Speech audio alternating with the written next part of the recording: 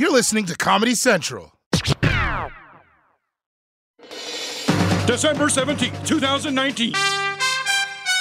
From Comedy Central's World News headquarters in New York, this is The Daily Show with Trevor Noah, Ears Edition.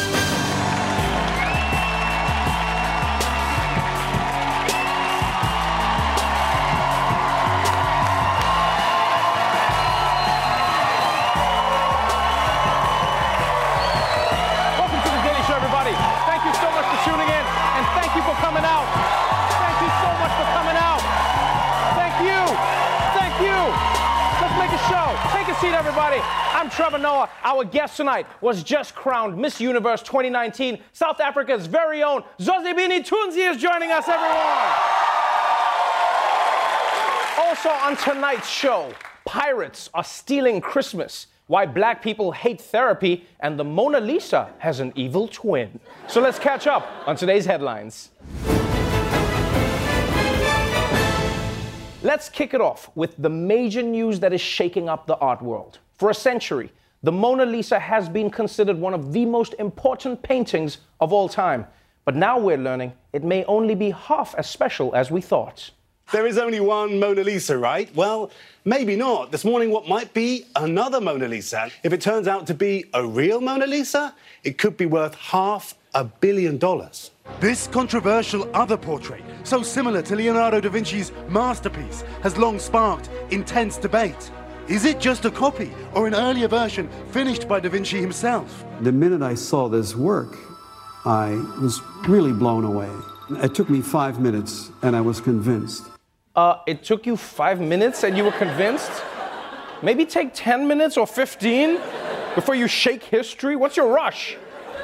Like maybe if you'd taken more than 5 minutes, you might have noticed that the new Mona Lisa is wearing AirPods. Because you realize, if it's true, this story is huge. 2 Mona Lisas.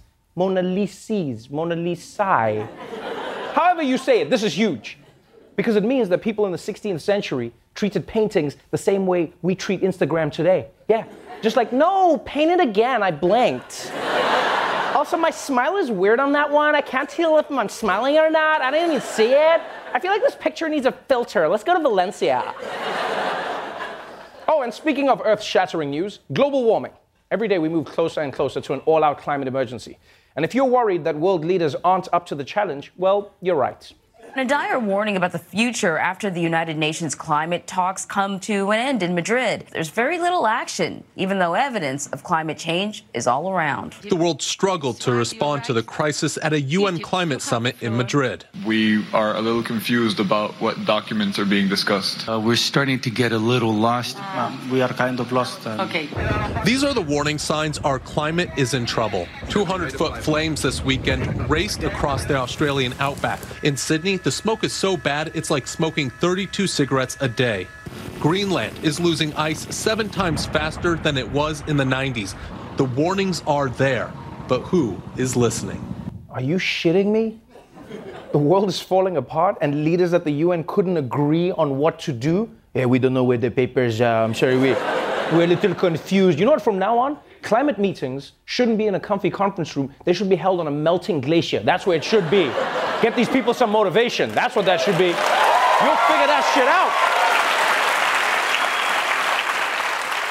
And you know, as much as we're disappointed at how slow our leaders are to act, I think it's movies that we should blame for making us think that leaders are decisive in the first place. Because, like, you watch Armageddon, and it's like, sir, an asteroid is headed to Earth. And it's like, all right, get me Bruce Willis and the guy who's not good at being Batman. Come on, let's go. But if it, like Armageddon happened in real life, we'd be like, sir, an asteroid is coming to Earth. And we'd be like, okay, wait, are we calling it an asteroid or a comet? Let's convene a panel to discuss terminology, okay? We don't need a panel, we need a committee. Wait, is it a committee or a panel? I'm lost. But we can't keep delaying action. This is serious. The Earth is getting hotter. The oceans are getting hotter. Kumail Nanjiani is getting hotter. We have to stop this madness. All right, and finally, some entertainment news. Amazon is producing a Lord of the Rings TV show. And if you think you don't have the looks for Hollywood, this casting call might change your mind. If you are hairy, toothless, extremely tall, extremely short, You could be an extra in the new Lord of the Rings series. The new Amazon show is based on the mythical land of Middle-earth and begins production in New Zealand next year. An ad from one of the 2 local talent agencies helping with the search said it was looking for people with, among other things, missing teeth and wonderful noses. Wow. Missing teeth and wonderful noses. Sounds less like a casting decision and more like their makeup artist quit. Yeah, now they're just like, all right, anybody that we're gonna cast has to come already ugly, all right? We're gonna do this? And by the way, I know they say that this is for the show, but this might just be a trap for tricking people into working in Amazon's warehouses, yeah. You'll be there like, I'm here for the audition. They're like, all right, take that PlayStation and put it in a box. Just keep doing that. Do it again and again and again. What does this have to do with Lord of the Rings? Yeah, they're doing PlayStations now, it's a thing. So if you think you can play an orc or a dwarf or a hobbit, you can hit Amazon up. But if you were looking to play Smeagol, bad news, they already gave that part to Rudy Giuliani. Yeah. Yeah, he's got it. He's got it already. And that's really gonna mess the story up, right? Because he's gonna be in the story in Lord of the Rings. They're gonna be like, we're going to Mordor to find the ring. And he'll be like, and dirt on Joe Biden. All right, that's it for the headlines. Let's move on to our top story.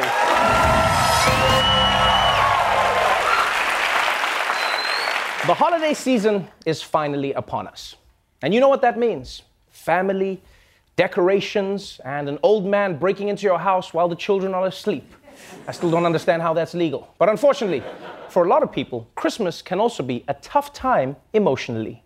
They call it the most wonderful time of the year, but the holidays can also bring boatloads of stress. Believe it or not, there is such a thing as festive stress. Holidays are typically the busiest time of year for mental health professionals. 64% of people experience feelings of anxiety or depression during the holidays. Yeah, it turns out the holiday season is the worst time for anxiety and depression, which makes sense. Because think about it, you see your whole family and they're either not doing well or they're all doing better than you. Either way, it sucks. Now, one thing people can do is book more time with their therapist. But unfortunately, that's not an option for everyone. And it's especially challenging for Black people. But let's find out why that is in another installment of If You Don't Know, Now You Know.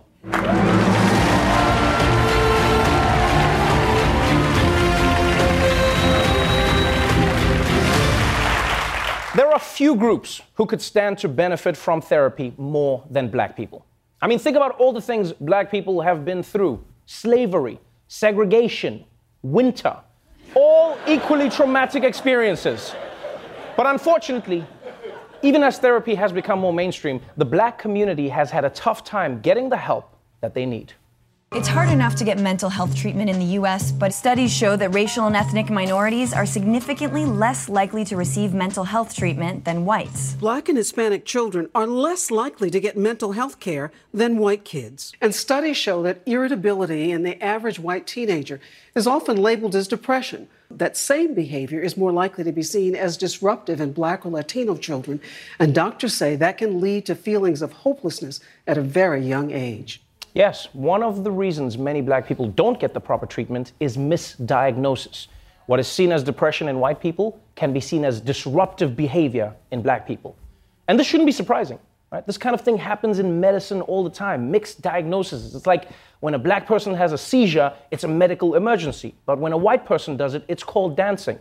But it turns out,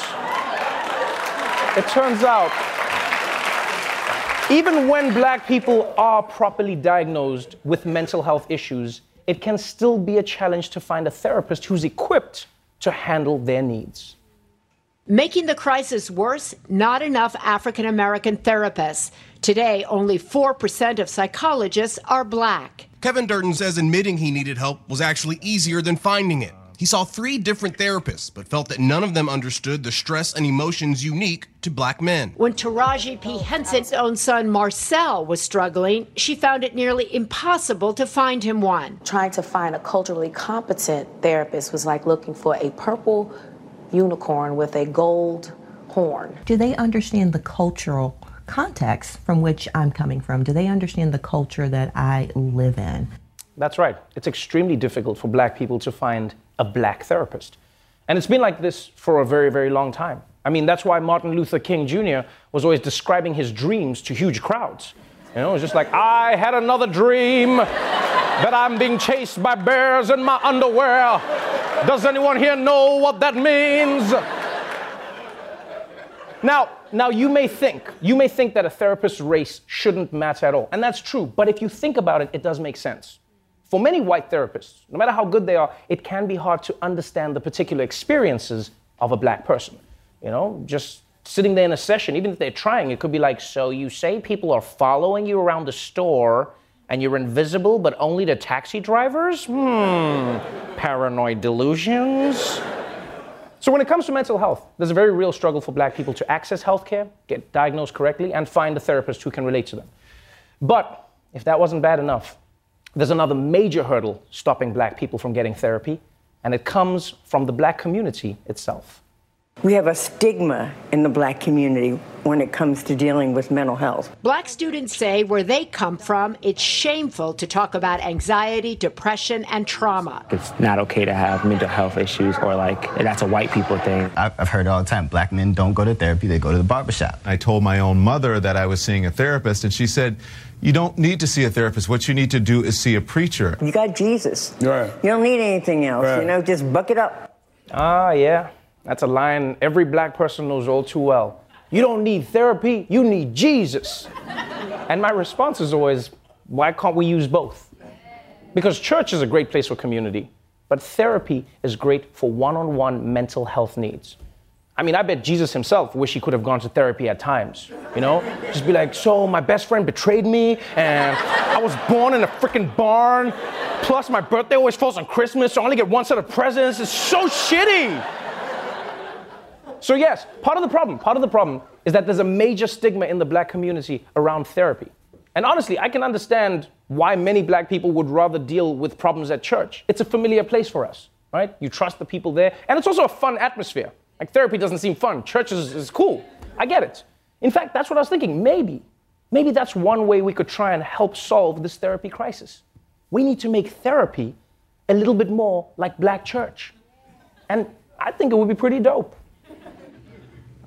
I don't know, it's just really hard for me to let people in. And I feel like it's probably because every time I show affection, it just feels like weakness. Did y'all hear that? Did y'all hear what Brother Jabuki just said right here? Brother Jabuki said that he can't show affection because it feels like weakness. But before we can understand what hurt us, you gotta understand who hurt us. Who hurt your Brother Jabuki? Oh, wow. I would probably say my father. Because he was really emotionally distant, but then so was his father, which is probably where he got it from. The sins of the father passed down from generation to generation. And what will break this cycle other than a reflective analysis of the ego's hold on your psyche? I need to self-actualize. You need to what? Self-actualize? Self-actualize. Self-actualize. Self-actualize. Self-actualize. Self-actualize. Self-actualize. He's gonna empower himself. Overcome his demons. Deal with his forgotten memories. Repression. Confront his dysfunctional avoidance of intimacy. He didn't go to prom. He didn't go to prom. He didn't go to prom. He didn't go to prom. Well, we're out of time. We can pick this up next week. Right. Thank you so much. I've just been going through a lot, and it was really helpful to talk. Sorry. It should actually be covered. I have Blue Cross. Son, the only cross in my network is Jesus. Hallelujah!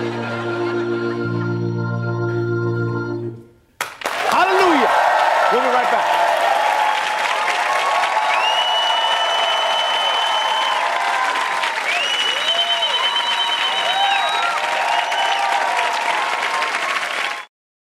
It's lunchtime at Tim Hortons, and we're serving up a special deal just for you. Our new $5.99 lunch deal includes your choice of any lunch sandwich and a side of crunchy kettle chips. Because what's lunch without a little crunch? And the sandwich choice is all yours, like a ham and Swiss, Chipotle chicken wrap, BLT, and more, made to order just the way you like it.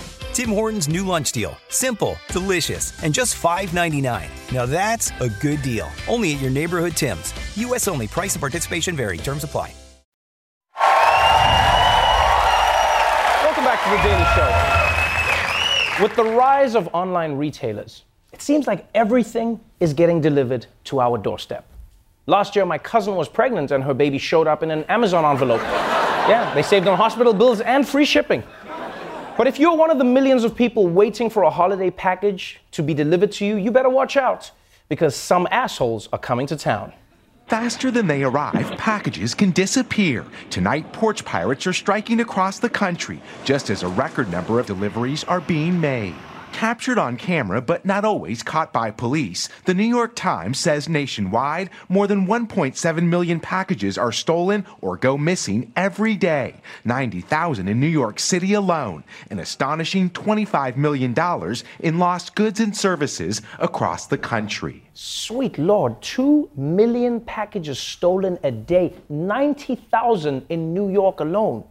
I mean, I only steal like 2 or 3 a week, but I guess it adds up. And by the way, why is the news calling them porch pirates? These people just steal shit. That's just called thief. Don't be making people sound cooler than they are. Oh, I'm a Walgreens pirate. No, you're a shoplifter. A real porch pirate would attack your porch with a crew and then take it over. Yeah, the house would still be yours, but every morning you'd have to swashbuckle your way to your car. You're like, yeah, ha, ha, ha, ha, ha. I'm out. Ah, shit, I forgot my phone. Ha, ha, ha, ha, ha, ha, ha. You're like, ah, you win this time, Steve. But we'll see you when the sun sets. Ah. Actually, I have a lot of work, so I'm going to be home late. Ah, again, Steve? Your marriage is suffering. Ah, the other day your son called me Dad.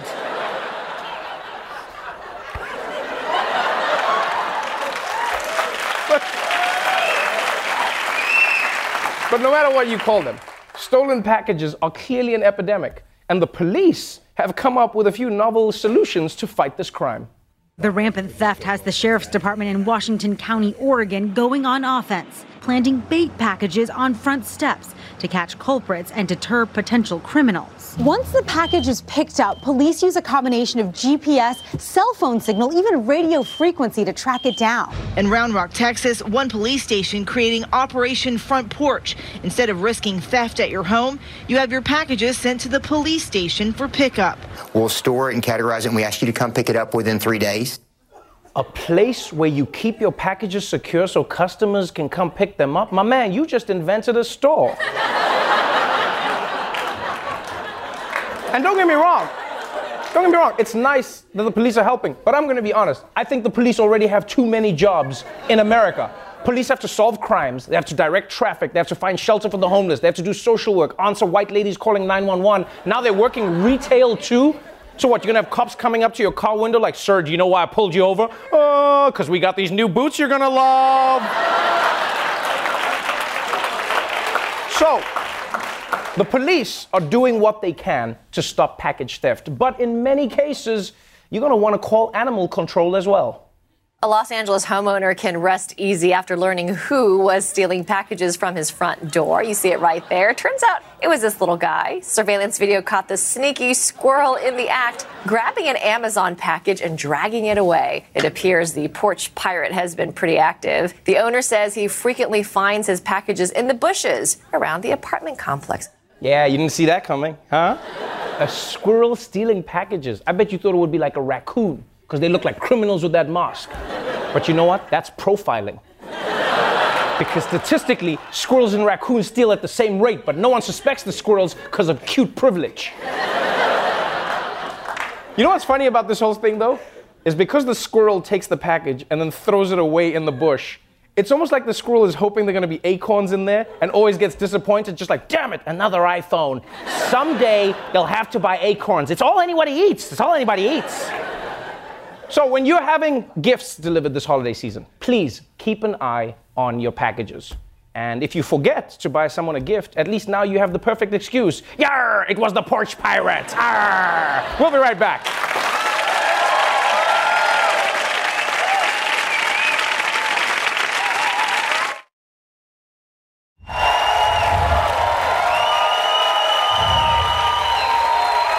back to The Daily Show.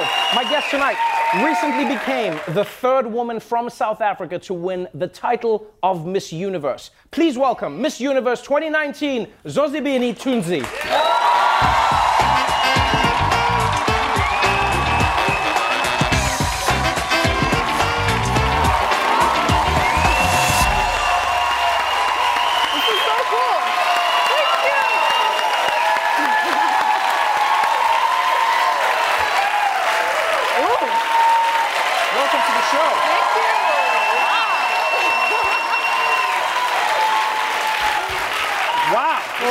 I know. I should come here every night. This is amazing. You should come here every night. Just come and hang out every single night. Congratulations. Thank you, Trevor. Miss Thank you. Universe. Has it sunk in yet? I don't think so. I think this is like my almost a week now. Yeah, and I think I'm getting used to it because at first people would be like, Miss Universe, and I'll just continue going because that's not me. Miss Universe, you dropped something. Is that me? Jupiter, please, Miss Universe. But it is a surreal experience. I mean, like, because you won Miss South Africa, and then you go on this journey to compete for Miss Universe. And I mean, it's amazing women from all around the world. Mm-hmm. The competition has evolved over the years to become more about like what the women are thinking, as well as how you look and what you want to do in the world. So it is a challenging experience to be on. Like, what was this journey? What has it been like for you? Oof, it's been interesting since I won Miss South Africa and finding out that I would be doing Miss Universe as well. It was incredible, the support that I got from back home, but it was challenging as well because I had a new look that people were not used to. And so I got crowned and I got a lot of different responses, but I was quite excited about it regardless of what was happening. In what way? Tell me about the responses, because that's interesting, because a lot of people might think that would be something that happens like in a Western country or in another, but this was in South Africa. In South Africa. Yeah, you had won a predominantly black country, and yet there were people who said to you, hey, we love you, but... Yeah, so I first won, and I got a lot of comments where, a lot of people said, oh, is this the one this year? She's so underwhelming. I got comments like, she's a downgrade from the others that we've had.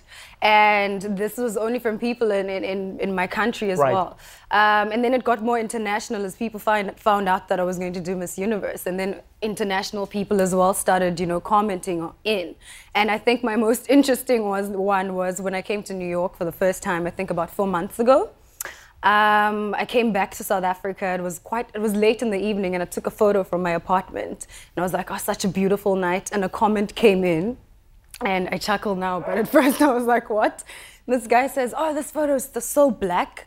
It's as black as you are, Miss Black Ugly South Africa. And I think, it's quite, and I think it was in that moment where I was like, I'm not even mad. I'm not mad because I think it's just how society has labeled beauty to be. It's just how we've been programmed to look at beauty that way. The furthest you are from being fair is the uglier you are. And I just saw it as an education moment because I remember putting out a post, just speaking about it, speaking about colorism, speaking about racism, speaking about how people need to see things in order to start believing in them. Right. And that was a big thing, especially for you, and I think so many people who saw you being crowned Miss Universe. It was a moment where many people, and this is what really interested me, I was proud as a South African. I was proud as somebody who's grown up on the continent, but what really got me is how universally, I mean, for our planet, many people said to see a dark-skinned woman win an accolade like this, but then to see a woman with natural hair win this with her natural hair. And that's what a lot of people initially wanted you to change. People were like, why don't you get a weave? Why don't you straighten? You're beautiful, but why don't you just straighten your hair? That must have been a challenge. Why didn't you straighten your hair? Why didn't you wear a weave? Because this is my hair. This was the first question I gave people. Like, because I don't think anyone tells other people to put on a weave, so why should I? At first people were like, was this a strategy? I'm like, to what? To wake up and be myself? And I was like, no, it's not a strategy. I've had, short hair for 3 years, and I wasn't going to change because I was now stepping into a beauty platform. Because then that means I don't think my hair is beautiful if I'm going to change it. And so I decided to keep it. You've kept it, and everyone is happy that you kept it. You've also, You've also kept many of the causes that you've been passionate about. You know, a lot of the time, beauty pageants are associated with a superfluous world. But as I've said over the years, things are changing. The focus is changing. What people are trying to do is changing. And you've taken on a really powerful issue, and that's been gender-based violence, which is far from like a flowery issue that many people would want to tackle. Why gender-based violence, and what would you hope people would understand in and around this conversation? You know, for me, I think my thing began when I won Miss South Africa. And femicide and gender-based violence is very big back home. And I realized that it's not only a South African thing, it's a global issue, because we have things like the Me Too movement. We have things like the Time's Up movement. You know, women are fighting all over the world to be safe again in this world, which is, you know, it's quite crazy to me to have movements where we're fighting just to be alive, just to keep our lives. And I like to say, you know, women are an endangered species these days. I feel like one day we're just going to wake up and, you know, there's no women anymore. That and would be horrible. So, I know, right? That's why I'm an ally. That would be horrible. That would be horrible. Yeah, and so my thing is about gender-based violence is to bring in the men. That's always been my message, because people will ask women, what do you think we should do to fight this? And I'm like, why are you asking me? You know, I'm not the perpetrator in most of the instances, so why don't we call out on the people that are? And so that has been really beautiful, because you have sparked a conversation, not just in South Africa, but on all the platforms you've taken around the world, and saying, hey, we need men to be a part of this conversation. We need to be engaging men and saying, hey, here's how you can do better. Here's what you can do to be better. Here's how men can call other men out in making women safe, because it's the men who are the perpetrators in this case. You are a week into being Miss Universe, but it is now a journey that is going to take you over the course of a year. It'll feel like a lifetime. It'll be over in a moment. What are you most looking forward to? What are you excited to achieve? What do you just want to do in this period of your reign? I'm so excited to travel the world. I must say, though, New York is so cold. Oh my God, I cannot. Oh, when I got here, I was like, I'd really love to feel my toes one more time. Yeah, I'm so excited to travel the world. I haven't really had the opportunity to travel before, and I think this is going to be quite an interesting one for me. I'm excited to have my messages and everything that I'm passionate about to just go across the globe. And one thing I always say is I don't want to feel like when I step out of this crown that it was wasted. I want to be responsible with it. And now I have a platform of, you know, I have 2.5 million people, thank you, following me. And yeah, so I want to use that platform, and whatever I do, it must just be purposeful work, you know. But also to build my brand as well, because when people ask me, what is this for you personally? For me, I say it's the beginning of building generational wealth for my family, because it's not something that we've had in the past. That is one thing. That is one part of your story that I think a lot of people will be surprised by, because, you know, it can often happen with the first time people see you, you're wearing a crown, you're wearing a beautiful gown or a dress, and people go like, wow, this has always been you. But part of the reason many South Africans were proud is because of the story that came before your victories. And that was, you came from humble beginnings. Yes, I do. I come from a village, Kutsolo, in the Eastern Cape. Yeah, someone say yes, like they've been there. Yeah, I come from a village, and you would know, but you know, they wouldn't know how it is. The Eastern Cape, I think, is one of the most impoverished places of the country. While I was fortunate enough to have a mother who's a school principal and my dad who worked, at least I was able to go to school, but things are quite different for other people who grew up there. And it's quite difficult to make it out of there. And so I think because I grew up there and people saw me growing up there now, you know, I'm Miss Universe, it adds like an element of hope to people who feel like they couldn't have been able to do it before. It's hope for not just those people, but people who look like you, people who don't look like you, people with hair, natural everything, people who just want to be inspired. Yeah. That's what you do. Thank you so much for being on the show. Thank you so much. Congratulations. Zozibini, Tunzi, everybody. Thank you very much.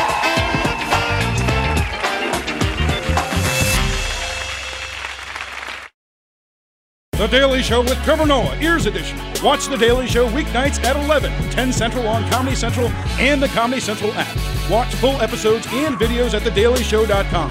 Follow us on Facebook, Twitter, and Instagram, and subscribe to The Daily Show on YouTube for exclusive content and more. This has been a Comedy Central podcast.